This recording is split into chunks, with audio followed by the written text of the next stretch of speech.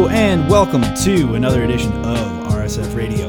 I'm your host, Joe Monday, and this is the podcast where we talk about what's been going on the front page of our Street Fighter and the general world of the FGC. But today, I have a very special guest, the former director of esports at Capcom, Michael Martin. How you doing? I'm doing all right. There's a lot going on that front page, isn't there? You know what? It wasn't as bad on Reddit as it was on Twitter. I will say that much. And for sure.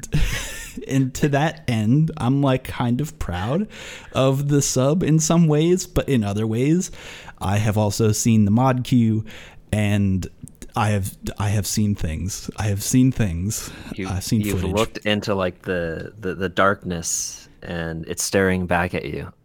This is to be fair, that's most days.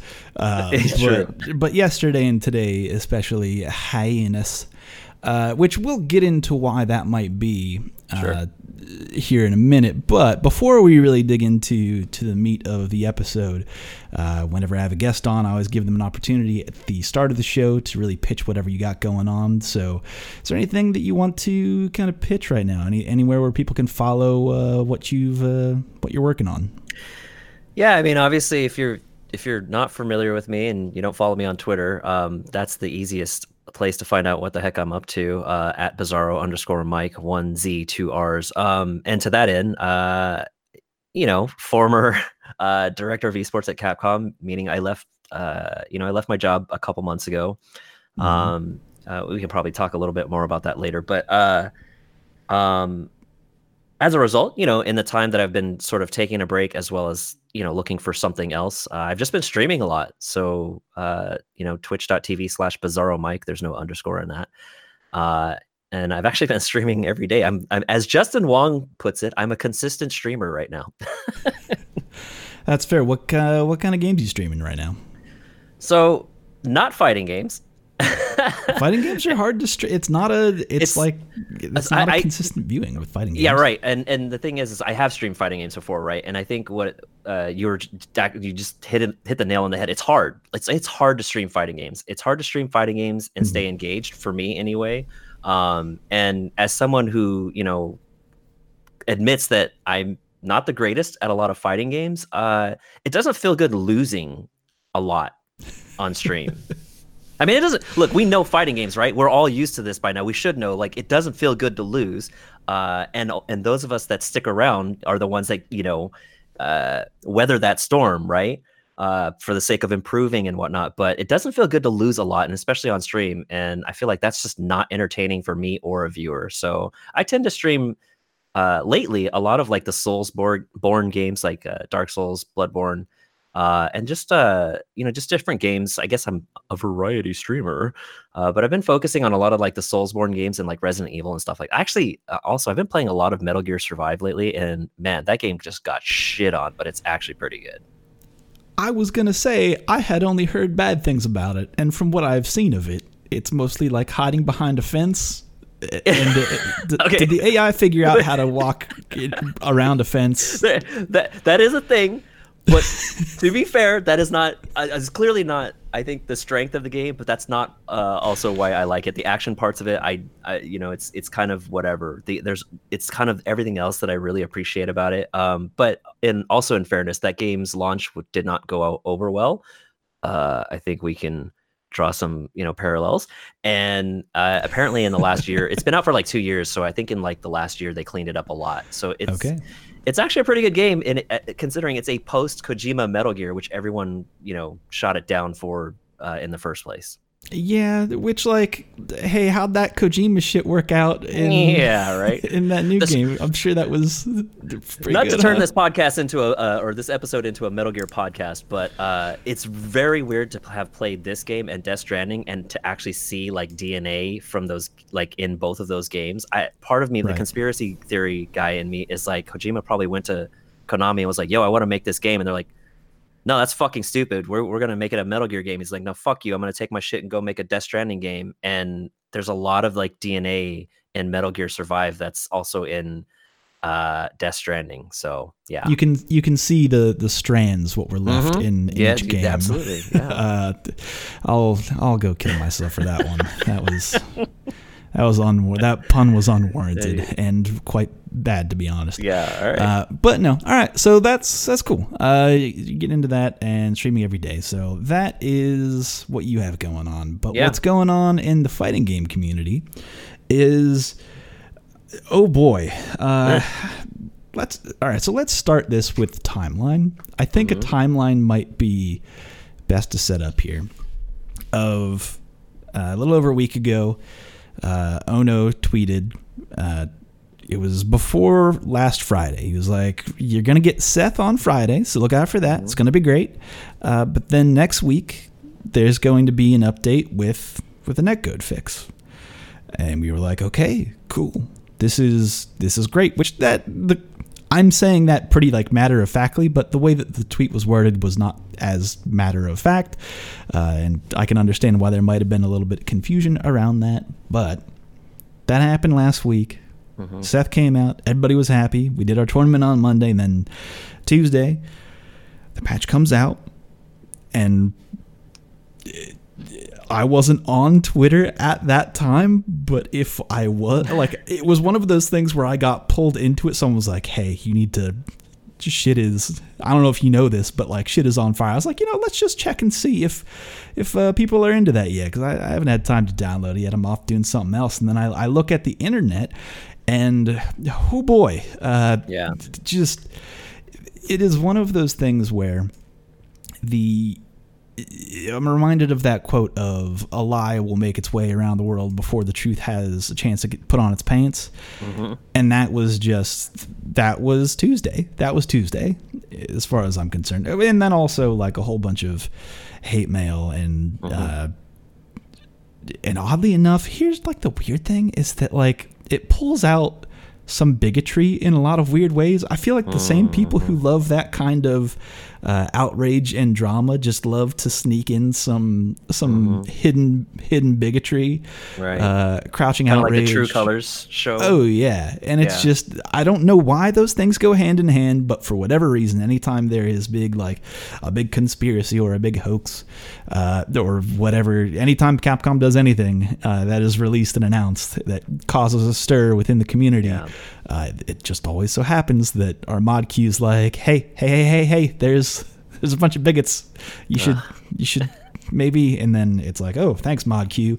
I appreciate that, which is awesome. But the main thing that got people all screwed up was that there was a narrative that nothing happened in the netcode except for something changed to prevent the mods from working. Right. Which, like, if a game gets a title update or any kind of change to the netcode, one would think that the netcode mods would no longer function anymore. Like, there was things like when I read that initially in my mind, I'm like, well, obviously they would prevent them from working. Right. Like, even talking about a netcode fix prior to Tuesday, everyone had, any intelligent person I talked to was like, yeah, you'd have to disable those specifically so that people wouldn't have to go back and remove them from, just to make everything work together. Right. And then for whatever reason, people were like, nope, it's worse, it's bad, he took it away, don't believe him, don't believe his lies. And man, and here we are. And now you're listening to this on a Thursday, or maybe I'll release this on Wednesday night, but this is the Wednesday after, right, where the cleanup crew has not even 24 hours later. No. Right? Oh yeah, that is true. This is about 23-ish hours from. Yeah, because I think the servers went down around 4-ish or something like that, and by the time they came back up, it was like in that maybe 5, 6, maybe 7 o'clock range. So of course you have like all the Tuesday shows hitting, and I mean, look, I love the Tuesday shows, but obviously it didn't help that kind of exacerbated like the narrative that was going around. It really did. People using reaction clips that may or may not be out of context, and also like not like having enough information, because that's like the thing. If someone came at me on a live show and said, hey, this is a thing that's true, and I'm doing a live show and I'm preoccupied with doing the live show, I'm not going to be like, hold the phone on, pump the brakes, let's do a check. I'll probably react to whatever people say to me. Right. in the moment, which, folks out there, don't you fucking lie to me. Don't you fucking lie to me, folks. My eyes on you. I keep that shit in mind. Yeah. And I don't trust no liars, but... And so Wednesday happened. The cleanup crews have kind of come through, which is not actually... Here's the thing that we can maybe get into. As a former Capcom employee, granted, this was not your job. Sure. Your job was not community management. A lot of people get this confused with anyone who they know what works at Capcom. Community management is also their job. It's like one of you actually never get to leave the office because you are always community manager, but that is actually not true of anybody. It was Andy's job for a little bit while you were still working there, and then it so to even, I guess, make it more clear and specific, I guess the only real community manager there is, at least on the fighting team side, is Matt Edwards, which he's a Capcom, Europe, right? Right. Street Writer. The Street Writer. For those, yeah. Now, sometimes I don't even know what that means because, Matt does a lot of things too, right? And as an employee at any company like that, you do a lot of things. But at Capcom USA, there is actually not a community manager. For any of the brands, there are quote-unquote community people, but they're not really community managers. Now, that doesn't mean they don't do community management, because of course I think, like you just described, we kind of all do in certain ways at certain points. But even excuse me, Andy, like myself, I saw a great tweet a while back, and I apologize, I don't remember who tweeted it, but there was a great sort of thread about the difference between social media management and community management. Essentially what we were doing was social media management. Now, is there obviously aspects of community management and all that? Yes, right? But as far as our jobs goes, it was more focused on the social media management part of it. Yeah, it's weird how I'm not trying to make you say anything about Capcom here, but I'm just saying that it is one of those things that is almost expected of your job that you're not getting paid for. That happens in this is not just true of Capcom, this is true of other companies as well. When people know the people who work at the companies, they expect them to toe the company line, and that, I don't know, there's repercussions for talking as yourself on your own quote unquote private Twitter account, versus, which is where apparently the FGC all goes to have conversations, and then they kind of expect that level of communication with everybody. Whereas from my experience with working with people from this isn't even just true of you, but of everyone I have ever worked with or talked to at Capcom previously, before you even joined, is the amount of information that you have is often not the most up-to-date information of what people come to me as a moderator asking. Do we know this stuff? When's this thing coming out? What will it look like? What are the actual patch notes? And I have to be no one at this office knows the answer to that. And I'm not even at that office, and I know that. I know that. It's interesting because that is a large part of it, and for me personally, in my time there, I also sort of try to, I guess, put blinders on to a lot of the game development side, at least in the sense of, and I don't, I'm not trying to call anyone out or anything, but it does get old when you work for a company and you go to an event and hundreds of people come up to you at every event and are like, "Yo, what's in the season pass? What's in the update? What's in the, what's coming next? Which character is this character that, and so it gets to a point where I'm just like, you know what? I don't like lying to anyone anyway. So I'm just going to not pay attention to what the dev team's doing or the marketing team's doing until it's time, for an announcement to go out at the event itself. Hey, I'm going to be as surprised as you are. The Seth trailer at Capcom Cup is a fantastic example of that because I was blown away by that trailer and I'd never seen it before. That's kind of where you and me differ, in that I love lying. I love to lie. Lying is great.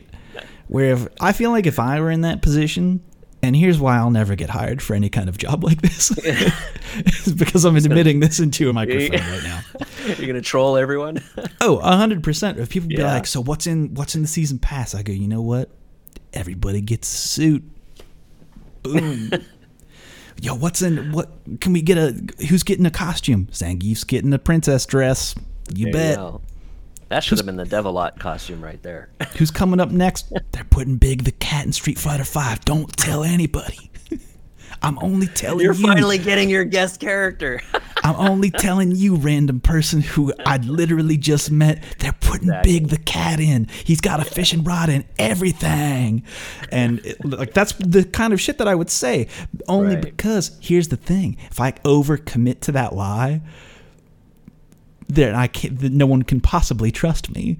And therefore, I wouldn't have to pretend like even if I did know. Yeah, there's no fear of like accidentally, spilling the beans or telling a truth, right? Like, unless shit gets actually wild. And then Ono's like, surprise, I've been talking to Sega. Guess what? We got Knuckles and Big the Cat. It's on a crossover. We got Jim Carrey. He's in the game. He's in the game now. Oh my God. I could be down with Jim Carrey. Put Jim Carrey. No, maybe not. He's an anti-vaxxer. Maybe not right anyway. Now. That's kind of a long story behind that one. But anyway, not here to talk about that. Vaccinate your kids. Anyway, here to talk about the latest Netcode, because I think we should clear things up too, is that something did change in the current patch of the game. Right. Like the Netcode was modified in some way. It is hard to say, because here's like the whole thing about all of this is that I want to say the number of people who actually could tell the difference between, or like tell you what the actual difference was between the Ultimore patch and the Fluffy Sheep patch and what they actually did to the game was maybe even 80% of the people who listen to this show. Because, listening comprehension out there, I know some people out there, you a dummy, and it's okay. I still love you. All right. Thank you for listening. Please like and subscribe. But like these things are complicated, right? And there's not a lot of people who might be able to tell that difference, but there's a lot of people who got opinions on Twitter.com. Let me tell you that. There's a big disparity of the people who have those opinions and the people who actually know the difference. But all that aside, something did change, and this was actually written from Mauve. Do you know Mauve on Twitter.com? Yes. I saw that there was something posted, but I actually hadn't read it. Yeah, it's kind of like the layman's summary, and I'll just read I'll read the layman's summary. Is that they shrunk the window in which it allows the game to drift off from the desired frame differential. That said window now scales based on ping to the other player. As a consequence, it's more aggressive about resyncing timing into the intended range mid-match. So it continues to resync, which is a thing that both patches kind of did in a way. But this does it in this specific way. That leads to some problems still. There is one-sided rollback. There is sometimes unstable matches with unstable ping get kind of hairy. And it's just it's neither the Ultimore patch or the Fluffy Sheep patch, which if you talk to anyone who used both of those patches, results varied in use of those patches anyway. And anyone who would think about that comprehensively would go, okay, yeah, people are still probably going to have issues with whatever this fix is, unless they spend like an actual fuck ton of time on this and try to like build it from the ground up and try and correct it.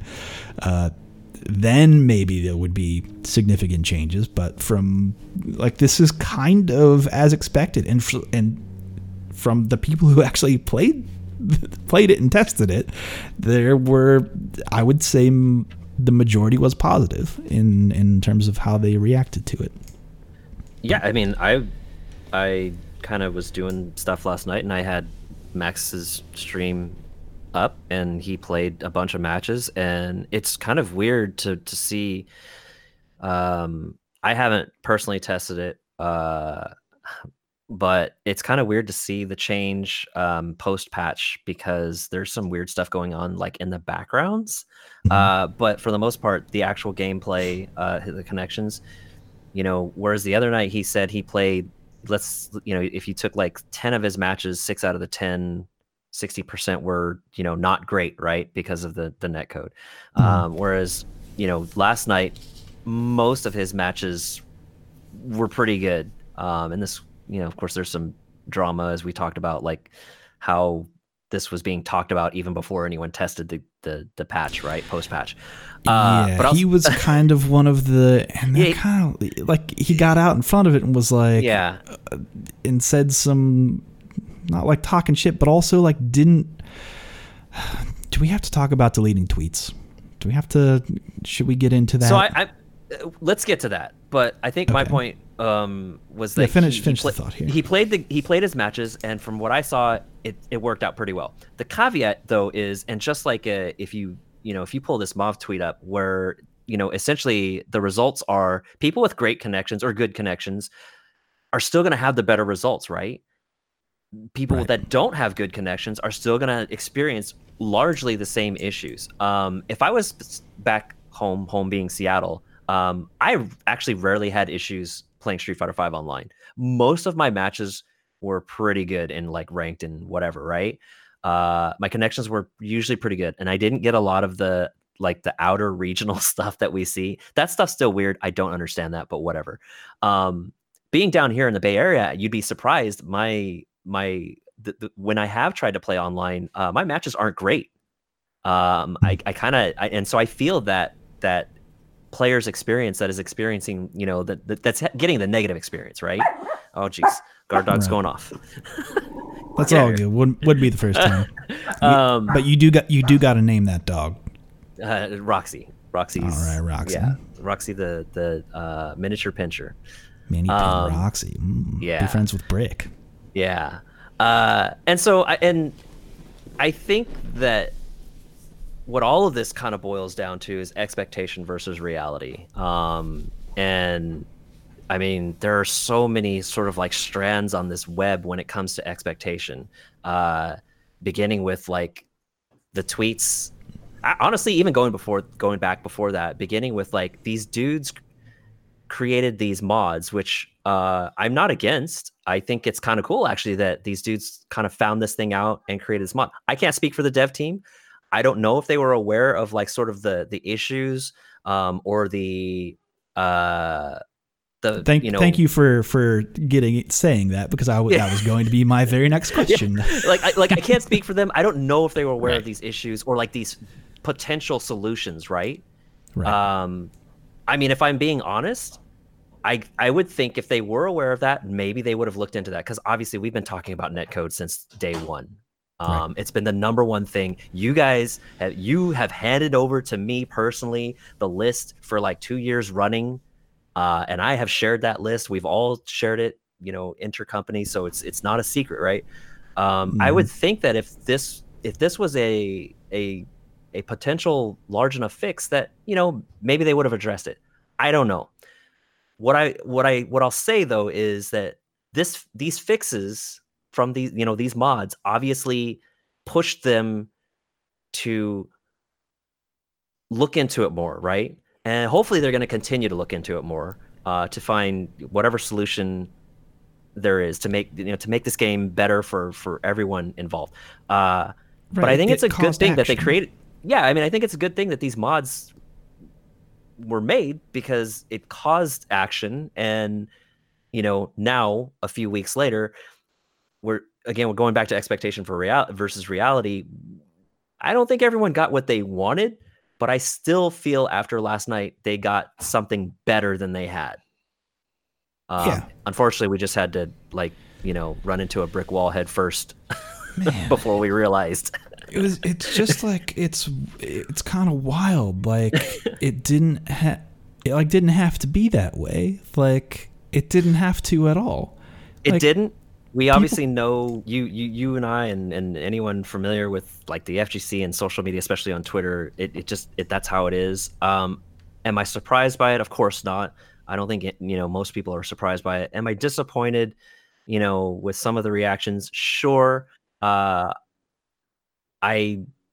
mean, sadly, this seems kind of like status quo when it comes to a reaction for anything that Capcom does that is not, largely positive, right? But Right. I understand. I think we all understand the feeling and the sentiment. And again, this comes back to expectation versus reality. Sure. And it's also, I guess I should also clear up, like, it's also not, I don't want to put it on anyone out there and say that any one person has like a personal responsibility to support Capcom and everything they do. They don't. I don't have a responsibility to do that. Like, fuck Capcom. Sometimes y'all fuck up in some pretty extravagant ways, and I think that's fucking like I'm going to hold you to it when you done goof. I don't think this is a goof. I think the only goof here is the lack of communication right there, because I want to take the word out of your mouth, and there's nobody there to say anything, right? There's currently no employee that they could say, hey, officially this is the language that we're going to use, which a company would do if they had someone in that position. Of they would give them a bullet point list of like, these are the things that you have to say here, say them. But that person doesn't exist at the company right now. So yeah, I mean, we've talked about this for a long time. I mean, I talked about this when I was in media. So this isn't, I mean, this is nothing new. And I think that was actually going to be kind of like that. I feel like yesterday and this overall conversation, at least in terms of this netcode and patch business, and it applies to a lot of things, obviously, but there's the implementation, so the expectation of what we're getting, and then there's the communication. And obviously, one way to either balance or temper the expectations versus reality is to communicate. And it's still a problem. I wish I had the answer. I wish I was part of the solution. If I'm speaking real talk, I feel like I failed in a lot of ways in regards to that.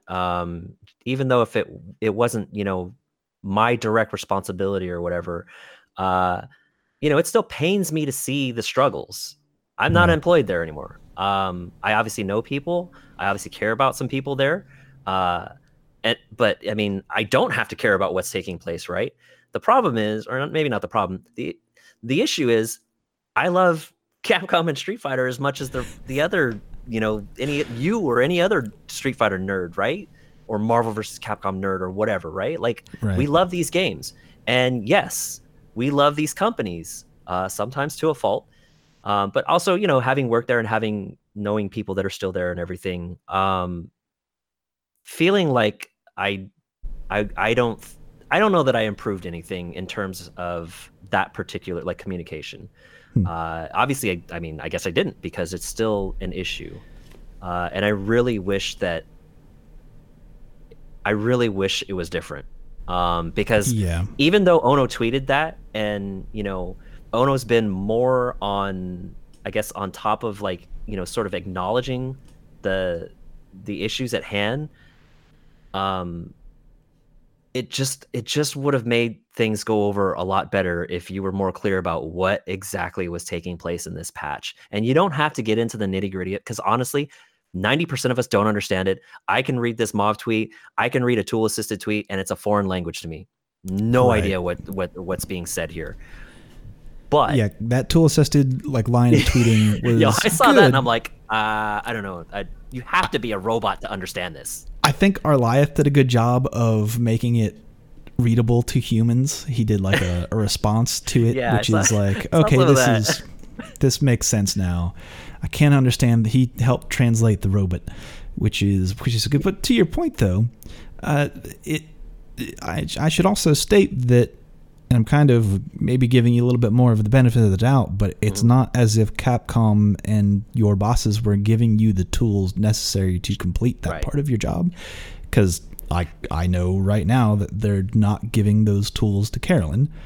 If they did, if they said like, here's what changed, put this on Capcom Fighters, she would do that in a heartbeat. But it is also not her job to do that. Even though, like, in her heart of hearts, that's what she wants to do. She wants, like, if she wanted to do that, I know that she would. And I might be putting words in her mouth right there, but, like, she gives a fuck in instances where she doesn't have to give a fuck. Like, times where she's helped out with the SFL to clear things up when, like, language might not have been very clear. Like, she stepped in and made sure that that shit was okay, even though that's not her job.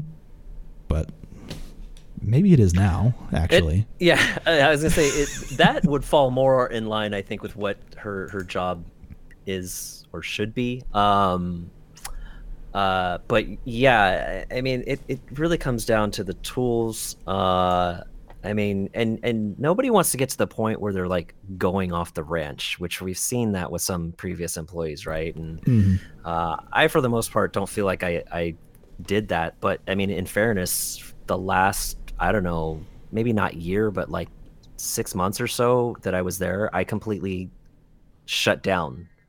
I kind of locked myself out of I only tweeted things about business when I had to. Or if someone specifically was, tagging me, asking me a question.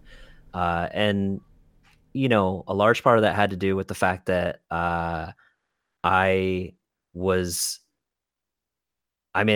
to put it blunt, I lost kind of hope in the community. I was in Tokyo at Tokyo Game Show when I woke up in the middle of the night, and I was like, I don't think I care anymore.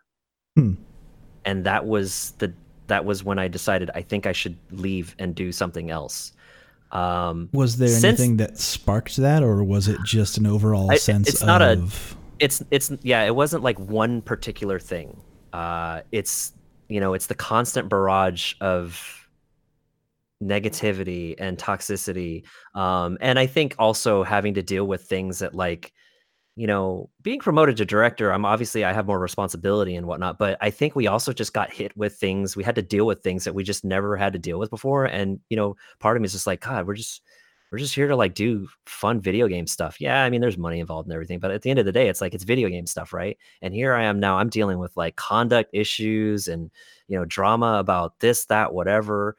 And a person in my position now, I'm taking it from both sides. Like the brand, there's crap going on with the brand, the Street Fighter brand, and like it's my fault, or like come yell at Mike because he's the only public facing figure right now, Right. or issues with esports, and fuck Mike because of esports. I think it just wore me down, and I don't care what anybody says. I've seen people like, yo, I got thick skin. No, man. When you get worn down to the point, and it happens to everyone, where like you don't care anymore. To me, it hurt. I legitimately was like, it pained me because I'm like, the thing that I love the most, I'm not sure I care about anymore. Now, I'll say this. At Capcom Cup, okay, first of all, at any event, no one's ever talked trash to me. No one's ever come up to me and be like, yo, fuck you, whatever, right? It's mostly online, right? And it's mostly randos, whatever. It's the anonymity. I get it. It's the internet. But at Capcom Cup, man, all of like, I was again reminded of why, I did what I did for the last couple years, or the last few years, whether I was at Capcom or even in media, right? That this community is amazing. It's the negativity isn't the majority. There are some absolutely amazing people in this community, including yourself, that do, awesome work, content creation, whatever, tournament organization, whatever, right? So that was like a tremendous feel good. Unfortunately, it was also my last event. Right. So it's like, I'm like, it's bittersweet, but I do love this community, and I do love Street Fighter, and I do love, like Capcom games and whatnot. And to see, I'm not, I don't have to care about any of the stuff that's taking place, but to see it's the cycle, to go through the cycle again. Yeah. It hurts. I can relate to that on a lot of levels. Like, especially when you say, like, even right there at the end, the cycle, it's almost as if I had this idea earlier today, and I was trying to formulate it into a good hot take. I just couldn't vocalize it or figure out a way to really package this in a way that people would understand. But it seems that since about 2008, maybe 2007, maybe a little bit before then, that the specific ways of which people are angry about fighting games has not changed. And it actually might go further back than that, now that I'm thinking about it. Like, the questions people ask and the ways that people get angry about fighting games, like, really hasn't changed all that much. Sure. And I don't know if, like, putting more resources out there to be like, hey, this is what you do to combat this kind of, like, mentality, this kind of behavior. Like, I don't know how to fucking fight that, because, like, even this cycle that you have worked at Capcom, like, this happened before, right? There is this, something happens at Capcom what impacts the community in some way. The community reacts by reaching out to you and yelling at the top of their lungs, and they need that blood. Along with that comes the people who are, like, extra hateful, but I feel like they only show up whenever the people who have like a ton of influence go off and say something, like, really, like, off the cuff, and just, like, not like they irresponsibly use their following to be like, fucking Michael Martin, what? Are you fucking kidding me with this SFL? Michael Martin? Are you fucking kidding me? It's they weaponize their following. And I mean, there are certain people that I've said that into this microphone so many times. I've said that exact even if verbiage. they don't have a massive, like, Maximilian sized following, right? There are people that have targeted me long before I even worked at Capcom, and it became more than just a professional thing. It became very personal, and that's whatever, right? I've always said, and I try to make this clear to all of the players too, and myself, like, look, you don't have to like the game. I know why you're playing this game. Whether you like it or not, I know why you're playing it. And you don't have to like it. No one has to like this game. I'm okay with that. As an employee of Capcom, I'm okay with that. But how you present your dislike, or how you present, whatever your issue is. My thing was always like, man, why do these guys always got to go to Twitter first about, I haven't been paid from this event? Well, have you reached out to anyone first? No, of course not. They go straight to Twitter, right? And I'm like, I try to make it clear to these guys, like, look, if there's an issue with payment or whatever, come talk to me. I will try to figure out what is, going on, right? And that's kind of where we're at. I think just that's sort of like a vertical slice of how the FGC uses Twitter, right? We'll just go, and honestly, that's just Twitter, right? You just go on a Twitter, you throw up your 140 characters or whatever the hell it is now, and walk away. And let mayhem ensue, right? And it doesn't have to be that way, but in particular, like, it's how you present it. And if you want to be like a toxic asshole, well, I don't have time for that anymore. And I'm probably just going to block you. So scream into the void, I guess. Yeah, I don't know. And it's just one of those things, whenever something, like, it can be an innocuous thing, right? Like the Maximilian tweet, where it's really not that but then, like, later on in the tweet thread, he goes back and says, well, actually, this is what actually happened. Sure. But that kind of doesn't matter. That kind of strikes me as almost like a media 101 thing, where someone wants to get the news story out first, or they want to get their like, their hot take out first, right? And I don't think then the revision happens. yeah, right. And don't get me wrong, I've spent many hours talking with Max. Like last year at Evo, we talked till like 6 a.m. one night, one morning. Sexy. Yeah. And I understand where Max is coming from. That guy loves this stuff as much or more than anyone, right? By the way, congrats to Maximilian. He's going to be a dad. Oh yeah, that's right. Yeah, congratulations, Max. And so I get where he's coming from. And I don't think he does this stuff maliciously. I don't think he goes like, I'm going to throw up this tweet to, No. No. Like that's not Max. I think I know Max well enough to, to feel that way. And even like, during his stream, and he and I have talked about it too, like he talks about the fighting game team and the issues and why things are still whatever, blah, blah, blah, whatever. I know that comes from a place that like, he loves this stuff and he wants to see it better. I think we all do. I mean, me too. Right. I've just had the unique position of being like on the other side of it or on the inside of it, I guess. Right. So I don't think it's an issue, but I don't think it's as big a deal that someone tweets something or that Max tweets something like he did. Right. And, people are calling for, well, he should delete it. I can see both sides. Part of it is like, sure, but the damage is already damaged. The damage is already done, whatever, right? It's already out there. And I think my thing is like, this is kind of why I don't want an edit function on Twitter, right? Like, I think if you put something out there, it's out there. Let it stand out there. Can he do a better job of walking back on it? Maybe he'll address it in his stream. I don't know. But then there is like, the really weird takes that, people put out there. They're just like, yeah, that probably wasn't necessary. And it's probably better you just delete that.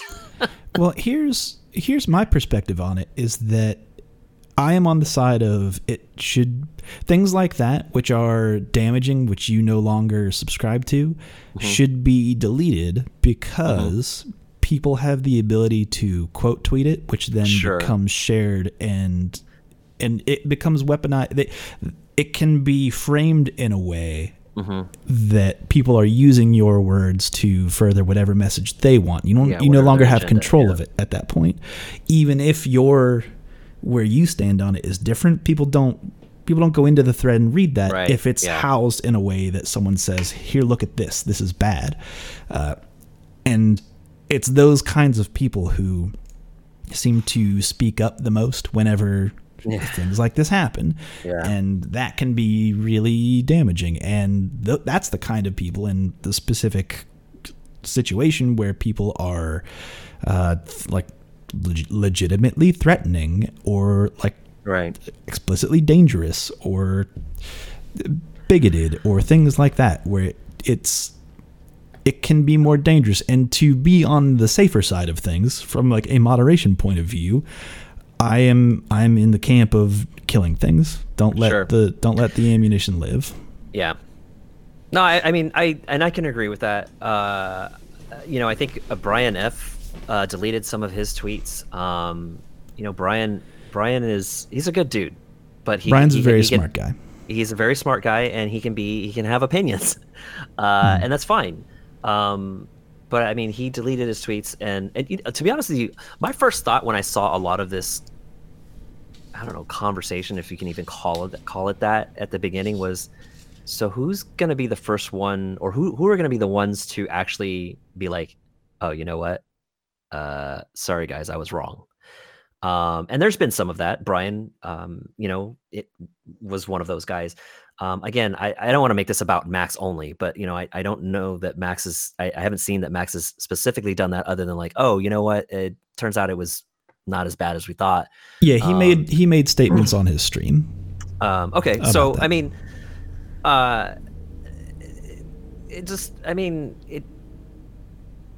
again, the issues here are a patch rolled out.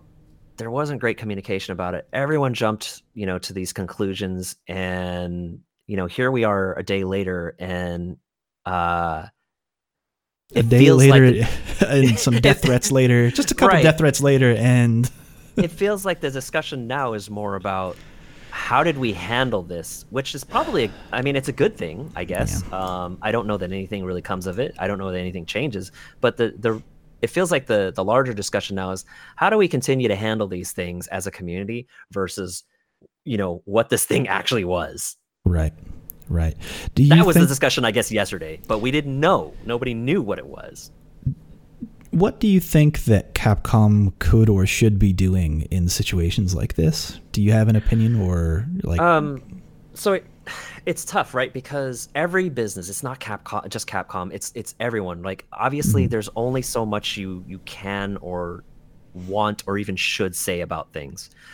And especially within the game industry, which is like a particularly cagey industry. Sure. Of like, yes. Things just are not, because the run up time on release of things, like development takes time, like getting things approved to like be released on consoles takes time. Like the approval process takes a while.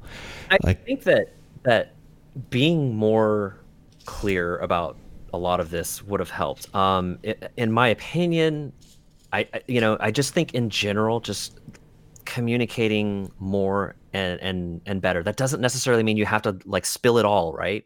But I think just being a little more clear in the communication goes a long way. This community has been so starved for communication that literally anytime someone does say something, there's a large portion of this community that are just like happy to hear it, right? And sometimes it doesn't even have to be like a positive thing. Like they're just happy to hear something, right? And I get that. And I really wish that would change. No, I specifically remember after Capcom Cup 2 years ago, I think it was Matthew Edwards who just said something along the lines of like, "Yo, I saw what was coming up. I can't say anything, but like, I'll fuck."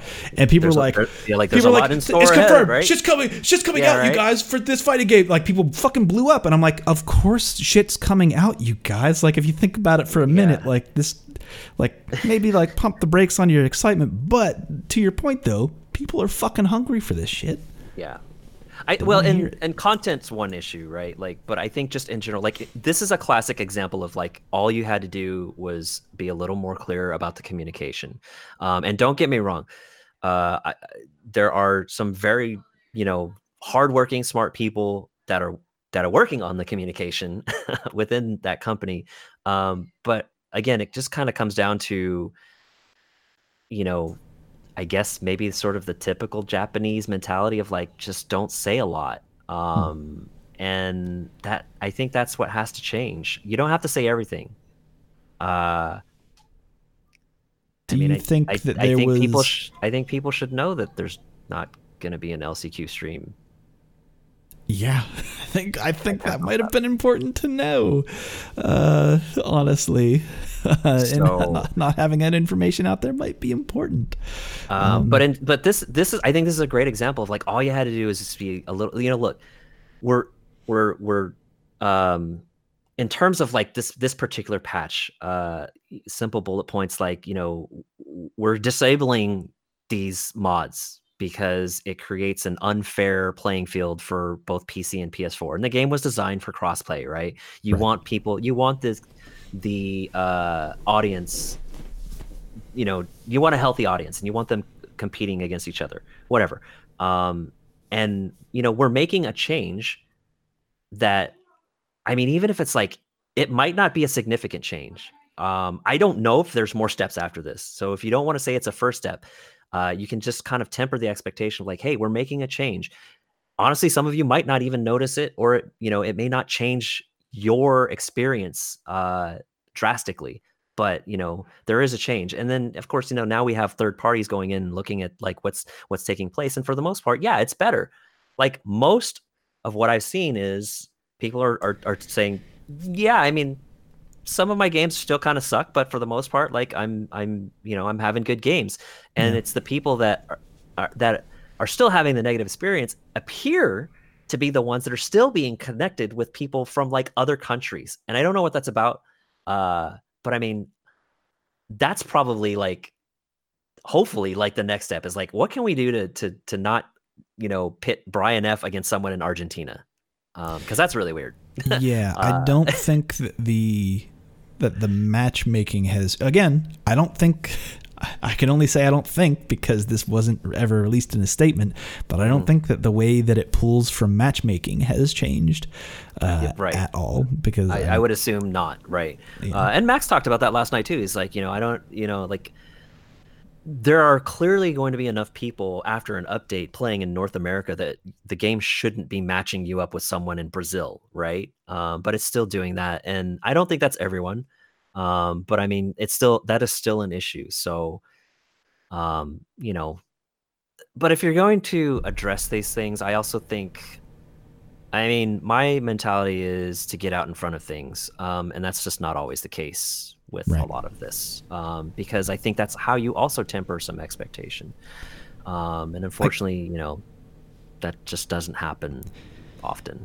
I guess to that end, do you think that there was anything that you could have done in your position to have made this a better transition, maybe?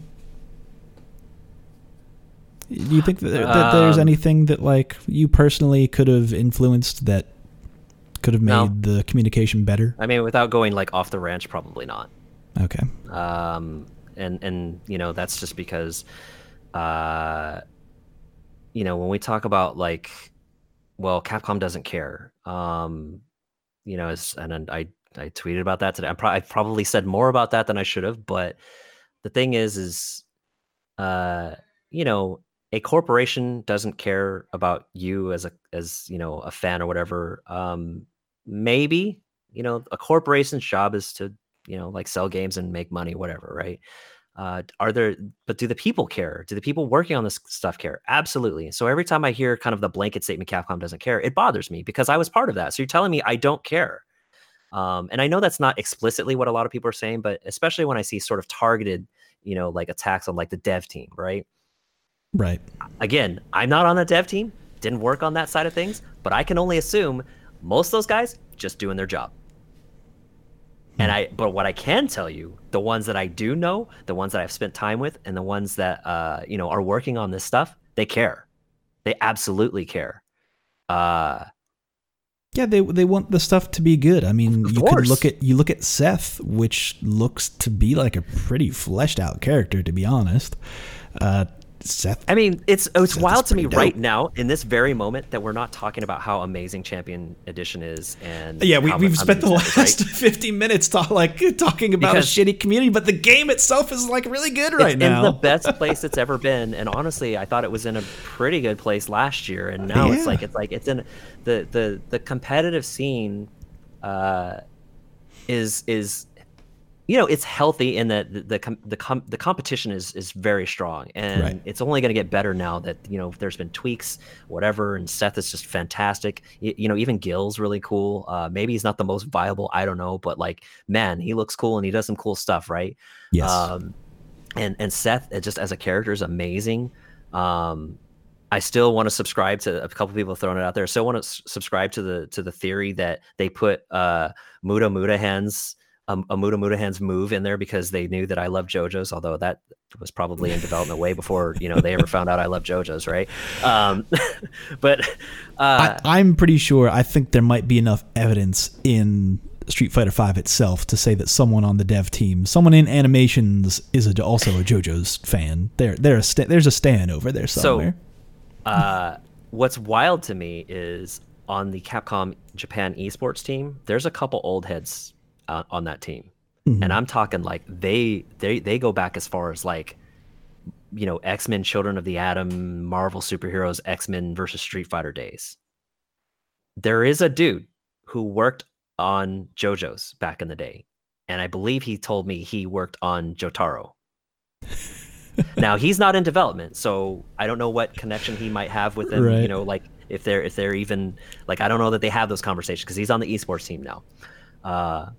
But I mean, it's not outside the realm of possibility. Yeah, like he's it's crossing not those outside, lines, being like, "Hey." Yeah, and those dudes, I love those guys. One of those guys worked on X-Men versus Street Fighter, and when they found out like I was a huge fan of those games, because we don't talk like that much. We barely see each other, of course, because different countries or whatever. But when they found out I was like a huge like X-Men versus Street Fighter is my favorite fighting game, and JoJo's, I love JoJo's. Like we kind of bonded over that, and like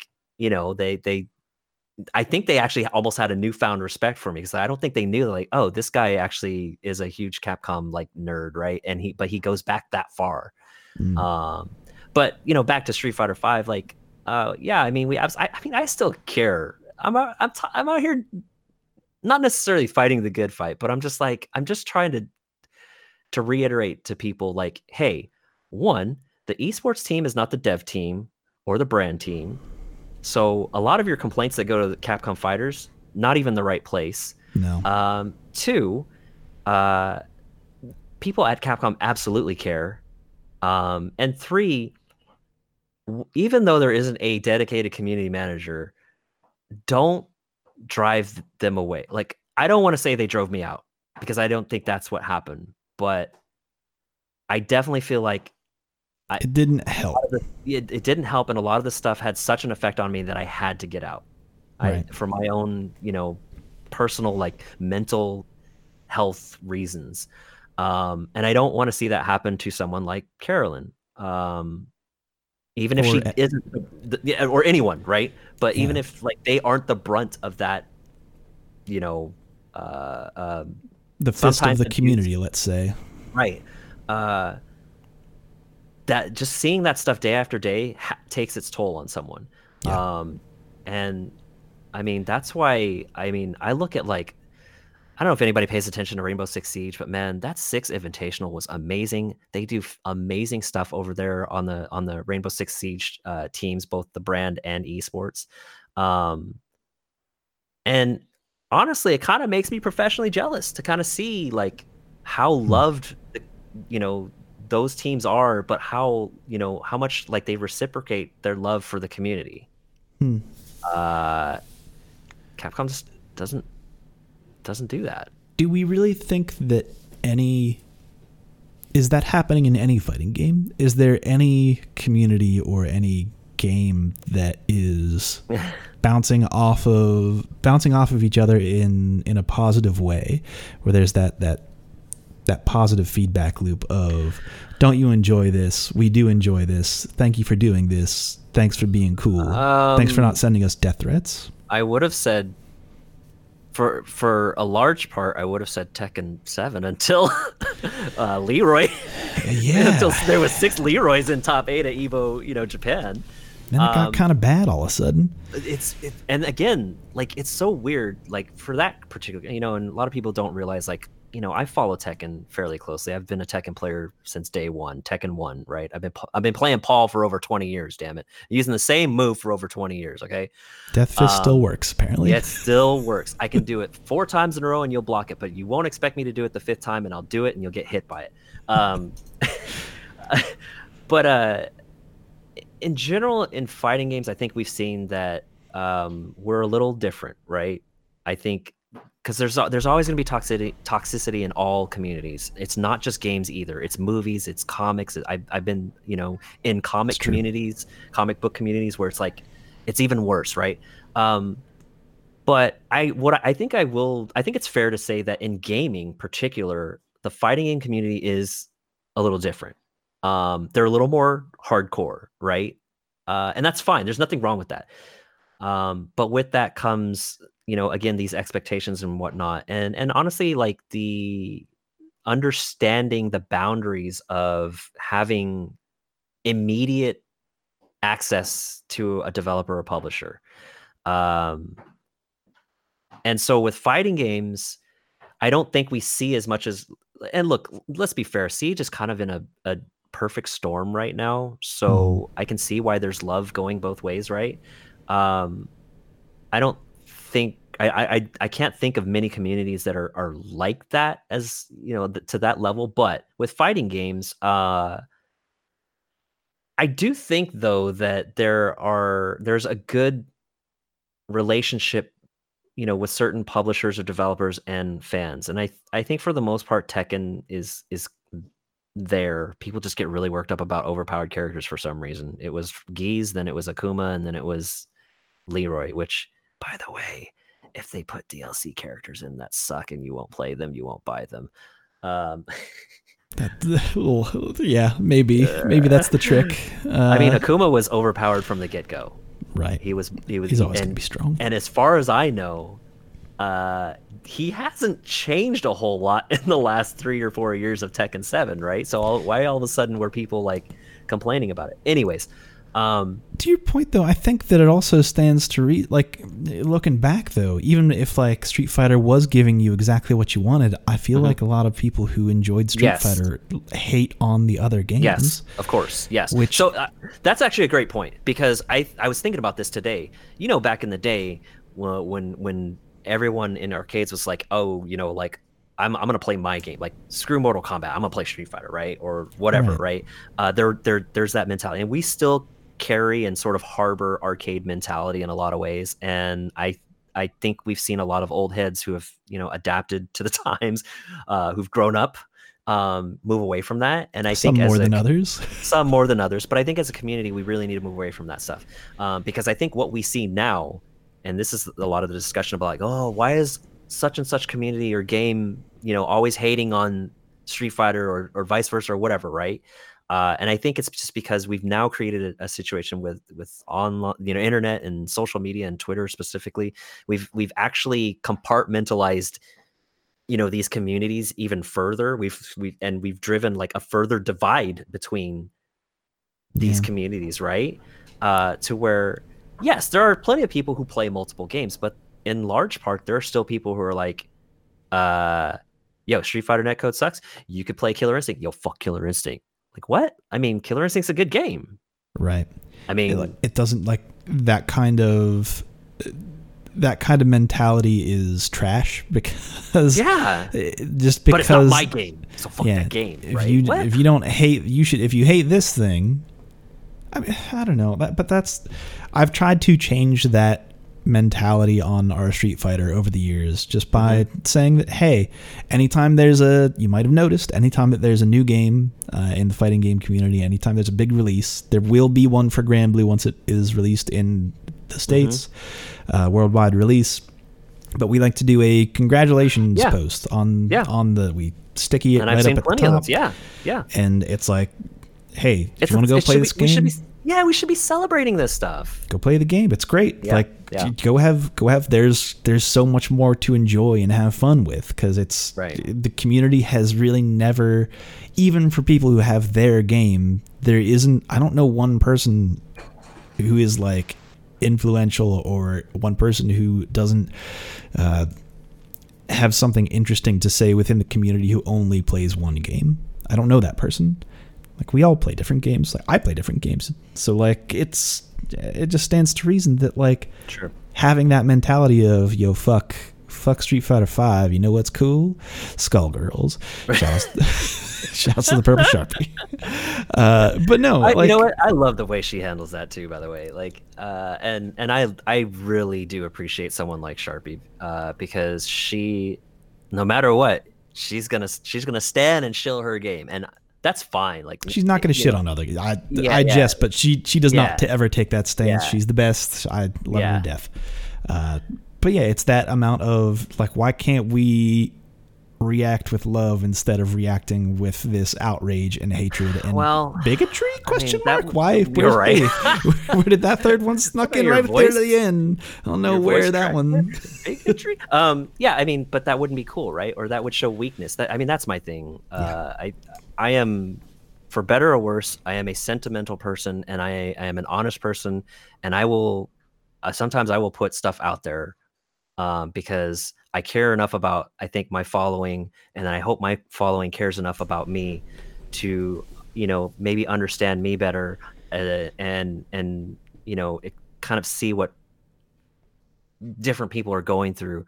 But I mean, I think that we're still in a society where, like, if you love, like, I mean, I love you, Joe, and oh, I love you too, Mike. and I'm okay with saying that. I don't have to follow that up with like, yo, no homo, dude. Like, right. You know, we're still not past that, right? And so showing like that kind of affection or emotion is like a weakness, right? So talking about things that we like, that's why I'm always like, talk about things that you like, you enjoy. Like, you don't have to be angry or an asshole like every day.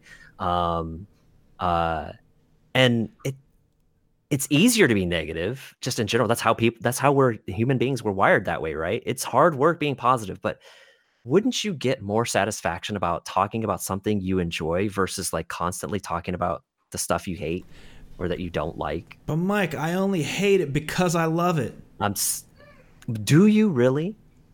I'm only mad about it and loud because I love it so much and want it to do good, Mike. Don't you know? No, I do know. Fuck off with that. Everybody can fuck off with that. And you know what? You're typing that into the response of this show right now. Please stop. That's not. Just hit backspace on that comment. Let's get out of here. And tell me one thing that you love, right? Yeah. And that's why be more passionate about the things you care about. Yeah, like promote the stuff that you look. If you don't like Street Fighter V and you like something else, then promote what you do like. You don't have to shit on something else, but promote what you do like. What are you doing to make your if it's not Street Fighter V, if it's not Street Fighter or whatever, like what are you doing to make your community better? What's your contribution? Even if it's, you don't have to be a tournament organizer, you don't have to be running brackets, you don't have to be like in the I guess at that level of like the grassroots, right? But even if it's just a matter of like, hey, I think this thing's really cool. Here's something cool about this thing. Check it out. Right. It's funny because I've been playing Bloodborne lately on stream, and I've always kind of felt like, so I never beat Bloodborne by myself originally. I had a friend run me through it because it was too hard. I was like, yo, this game's too hard. Fuck this game. And so I recently did sort of a casual, like legit playthrough. And I have a viewer who had gotten to some point in the game and quit because it was too hard. And a week later, he's telling me, yo, I loaded up the game again because I've been watching you play it, and I beat it. And I'm like, whoa, what? Like, I actually had I affected a positive change on someone. Yeah, no, that has always been my fighting response. Games the same way. When people come, because this has happened before, of people, and especially around the time where Street Fighter V came out, where they were like, "Yo, I don't like this game." Yeah. But like, so like, how do you like this game? And I'm still kind of like, I don't know, I give or take it. It's kind of Street Fighter V's whatever. I have fun with it. Book. Sure, it's fine. It's a fun game. Whatever. But to the point, though, my advice is always dig into the community. Like, get those roots in there a little bit more and have an impact on the people who are around you. Because if this person's already coming to me like at an event or in person, like if they're already that deep, then they have the vernacular. They're in the know. Yes. They know they can tell the difference. They can guide someone to make some good decisions. So right. My response is always bounce it back to the people who you can affect and promote from within. It's harder to do, but I don't know. At the same time, I definitely feel you sometimes when it's like the spirit of Marvel can die in you over and over again, sometimes twice, but we won't get into that one. Before we kind of head into the end of the show, though, because we're kind of running up against it, is there anything else that you wanted to talk about that you didn't get the chance to, that you wanted to maybe cover before we end it? I mean, we kind of touched on it, but man, Champion Edition and Seth in general, like, God, I am just so proud of the team, for all the teams that were involved, for the work they've done on that. What do you like about it specifically? As someone who, I guess I can admit, I don't know, it's a secret, but like as someone who doesn't play this game regularly, and kind of an aside, let me put a little aside and kind of make that sound okay, because like what I always say is the deeper you get into the community, the less you actually play the games. Like I only play fighting games once a week, and it's before the tournament that we stream for like that 30-ish minutes. That's the only time I get to play. When you're exposed to it as much as like I have been, I'm a big fan of competition, though. I'm a huge fan of competition. I mean, that's why I really liked transitioning from like sort of traditional games media into like, competitive fighting game, esports management, journalism, and then going into the esports management part of it, right? So I'm super excited whenever we get an update like this to see what the players, I mean, obviously what the players think, but just to see what the players are going to do with it. And I think that from an esports standpoint, things aren't perfect, but I do appreciate, especially with something like Street Fighter League, but I do appreciate how last year we kind of got to see like the middle, I call it the middle class. I don't know if that's really the right phrasing, but the middle class of like players get spotlighted. The middle America class. Yeah, exactly, right? They're not exactly top tier players, right? They're not the top player, but they're not, I mean, they're definitely not scrubs either, right? Right. They're not low online. But I like seeing them spotlighted because now, they are getting a little more exposure that maybe they deserve, but these guys are working harder too. Yeah, NuckleDu, the grind is on out there. yeah, NuckleDu, Rob, and Dual Kevin are all living together now, and I think that's just going to make Rob and, I mean, all of them, but Rob and Dual Kevin, you're definitely going to see, I think, the gains from that.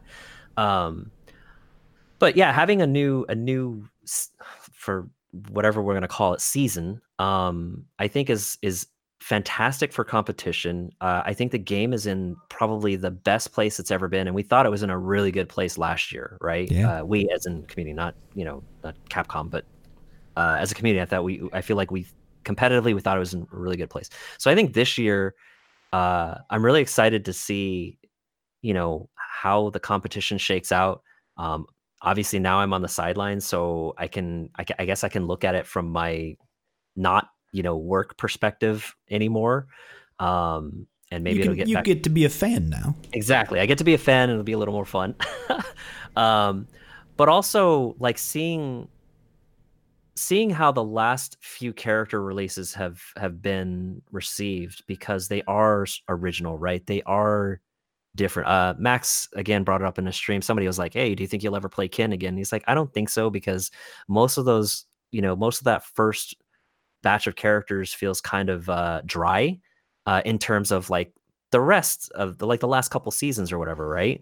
Right. So seeing like the G's, even though like people complain about the robbery, whatever, seeing the G's, the Gills and the Seths, but especially Seth. Like Seth looks like such an amazing. Like Seth actually kind of makes me want to play. And I'll probably play like a couple games in ranked and get pissed and never play again. But I mean, again, like I'm just super proud of like the work the teams have done to get this champion edition out there. And like I said, watching that trailer for Seth, I hadn't seen it before, and I probably could have. But I got to experience it the first time, just like everyone else in that venue and just like everyone else on stream. And man, I was blown away. And for the most part, it seems like everyone's really enjoying it. So, we'll get back to that. I mean, the netcode stuff will die down. Something else will take its place eventually. Here's the thing. We're going to run our tournament on Monday, and everybody's going to have a good time again, because like our tournaments are a good, fun time where people like to hang out and enjoy the game. Yeah. Like that shit still happens. Like, surprise, surprise. People are out here and like we've had really good attendance, like consistent great attendance, so much so that like it's giving our TO a kind of a rough go of it, but like people surprise, they're showing up, damn it. Yeah, people fucking like to play the game still, and this is like however long, like 4 years after release, like we still out there. So it's a game.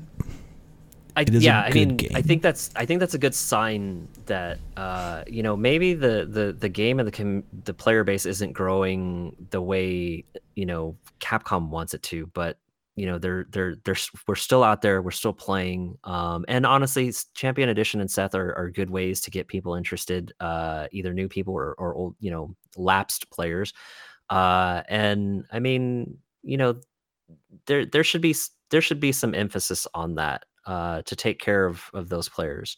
I'd like to see that. I think I kind of did my best to kind of push that. And I feel like one of my goals working at Capcom, and even in esports in general, is creating opportunities. It doesn't mean everyone's going to get paid, but I mean creating opportunities. And I think that in the last few years, what has happened that is a great thing is there's been opportunities for players, both as like competitors, but also like, to grow their brands, to do things they've never done before. There's a hell of a lot more commentators. There's way more TOs than there were, a few years ago. Weeklies, monthlies, whatever, right? You got Sencal Standoff is on the Pro Tour, and I know Sierra's like super proud of that and she's super stoked about that, and she deserves it. She's done a good job, just like Armando has with Undefeated. So seeing opportunities like that pop up and giving people those opportunities. I think we just want to be involved with what we're passionate about, and sometimes it's not about making money. Most of the times you don't get to make money. But I feel like if anything, what I hope I was able to do is create more opportunities for people. Fair enough. All right, with that, time to head into the final segment of the show. All right. I can't let you go without asking you a line of questions. Okay. I think I might know the answer to to the first question. Okay. Can I guess it, actually? Yes.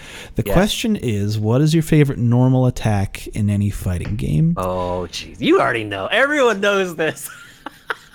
Sabretooth. It's a religion to me. It's so thick and fat, and it's cheating, actually. It is literally the greatest. When you push that button, it's literally the greatest feeling in the world. All right, so describe to the people what your favorite normal is and why. What I ask people, and occasionally I'll troll and bring this up on Twitter too, and with the screenshot, of course. What do you know about jump roundhouse? My favorite thing actually to do is ask Marvel players who are younger, who might not know anything about jump roundhouse. And, if we're at like a CEO or a combo breaker, what do you know about jump roundhouse? Like, what are you talking about? Let me tell you about let me show you about jump roundhouse. And that, of course, is Sabretooth and X-Men versus Street Fighter. If you've never seen it, James has somewhere online, James Chen has this massive text, this wall of text, a rant about Sabretooth. Because he's like, scrubby. At one point I had screenshotted it and put it in my Twitter profile. Because it's so great. It's so amazing. But it's just the way, like, it's fast. It's deceptively fast. It hits in front, it hits behind, whether you're crossing up or not. It hits low, it hits high. Like, it's just the best button ever created. He stretches his whole body out with his feet like extended, like the sound that he makes when he I mean, dude, it is literally the greatest button ever created. Thank you. Thank you, Capcom. It's a jumping attack that cannot be anti-aired. Anyway. There's like one character that can truly anti-air that. Like, consistently. It's fucking wild. Yeah. But like, all right. I'll never forget hitting Ninja Nam in the corner with it. He thought I was going to cross him up. He was trapped in the corner. I had him locked down in the corner. He thought I was going to cross him up, and I hit in the front, and he literally was like, what side is this hitting on? I don't get it. A button that just makes you go like, I don't understand. I actually was so deep, I thought I was going to cross him up, and I didn't. That's my favorite mix-up, is where the person who's doing the mix-up doesn't know what side it's going to land on. I don't know what side it's hitting on, but you know what? You're getting hit by it, so. If I don't know, how could you know? That's exactly. the best. Yeah. All right. Kind of in that same line of questioning, what is your favorite combo in any fighting game and why?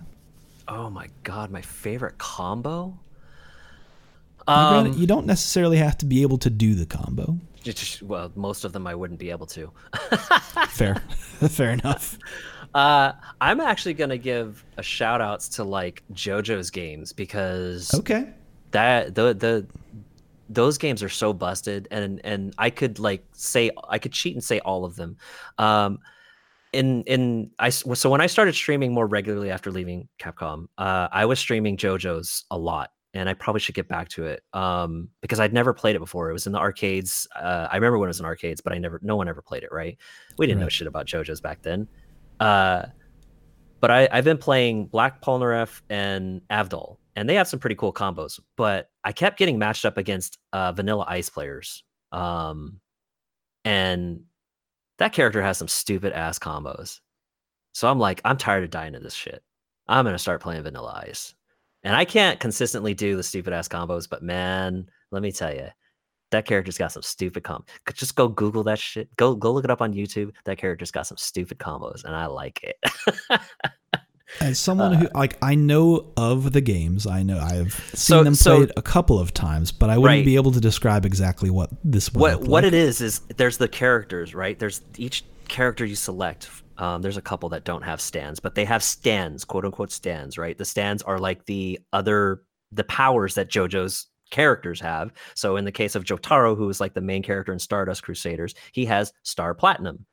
Star Platinum is the one that you see like the Muda Muda hands. So like Seth's Muda Muda, 100 hands move, right? So Vanilla Ice has a stand that when you pop a particular super, you can basically do like almost an infinite. I think you actually can do an infinite with him. But you just keep mashing buttons and you end up with like a 60 hit combo. And most of the JoJo's characters are actually like that. But there's something just really cheesy about Vanilla Ice as a character. He's just really corny and really. I don't normally play what I think are cheap characters, and he's pretty cheap. Well, I will say that although some people would call Colleen cheap, and I do play Colleen. It has taken me a great deal of effort to not make a Vanilla Ice pun, but that's. But that's the show, folks. Do you know why he's named Vanilla Ice? Well, I know. Or do you know about the JoJo's lore? I know enough about JoJo's lore to know that they use a lot of like musical music references, bands, like bands and, band names, and, like Dio and, is is referenced in like album names and shit like that, which I respect. Like there's one of the characters in, I think it's part 2, his name's AC/DC, and there's cars, so yeah. They're actually named after like bands and one of my favorite characters from the most recent season, which I guess is part 5. His stand is Sex Pistols, and they're just like 6 different bullets. Anime is bad. It's amazing. God, I love JoJo's. And somehow we got onto JoJo's topic. This episode is done. Signed, sealed, and delivered. Yeah. We have to talk about JoJo's. I think that's it. Also, I think if I really want to pick out like a legit combo, there is nothing. I still get goosebumps when I watch the Daigo parry, the Evo moment 37. Fair enough. When you see when you see him just land that combo, classic answer. Oh man, and the crowd. Reminds you of what's good about fighting games. Yes, it does. And I mean, that combo alone, that video alone got people into fighting games. That is true. It has been oftentimes the most referenced thing.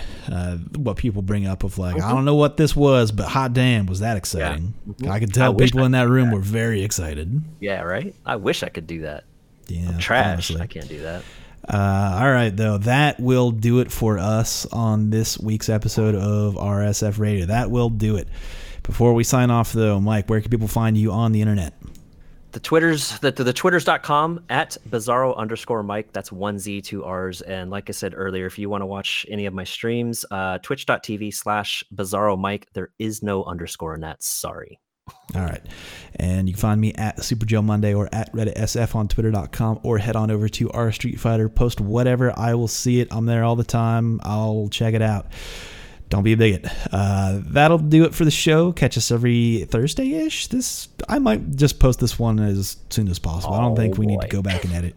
Just fly through the pants, because throw it up there. Well, the release date of this show has just been kind of all over the board since the new year, because like shit kind of hit the fan for me personally at the start of the year, which I'm not going to get into, but like I'm kind of just rolling with it now. Yeah, that's all you can do. Yeah, so I'm living in my bliss. I'm living my love right now, and I love you. And goodbye. That'll be a show. Put Keith's Gym in Street Fighter V. Why isn't Michael Martin? Yes. Why isn't Keith's Gym in Street Fighter V? Why haven't they just put that tutorial in the game? I want to say it's probably for the same reason that Sodom never gets put in these games as a playable character, and they know he's my favorite character. You don't have to answer the question. They know. He's stuck in the background of every single game. Why? Yeah, that is true. Huh. 3 games in a row. He's like in a stage background. They know he's my favorite character. They know. They're just gonna tease it. They're gonna tease it. All right. Well, that'll do it. Enough's enough. I'm ending this show. Until next time, folks. Take care. Peace.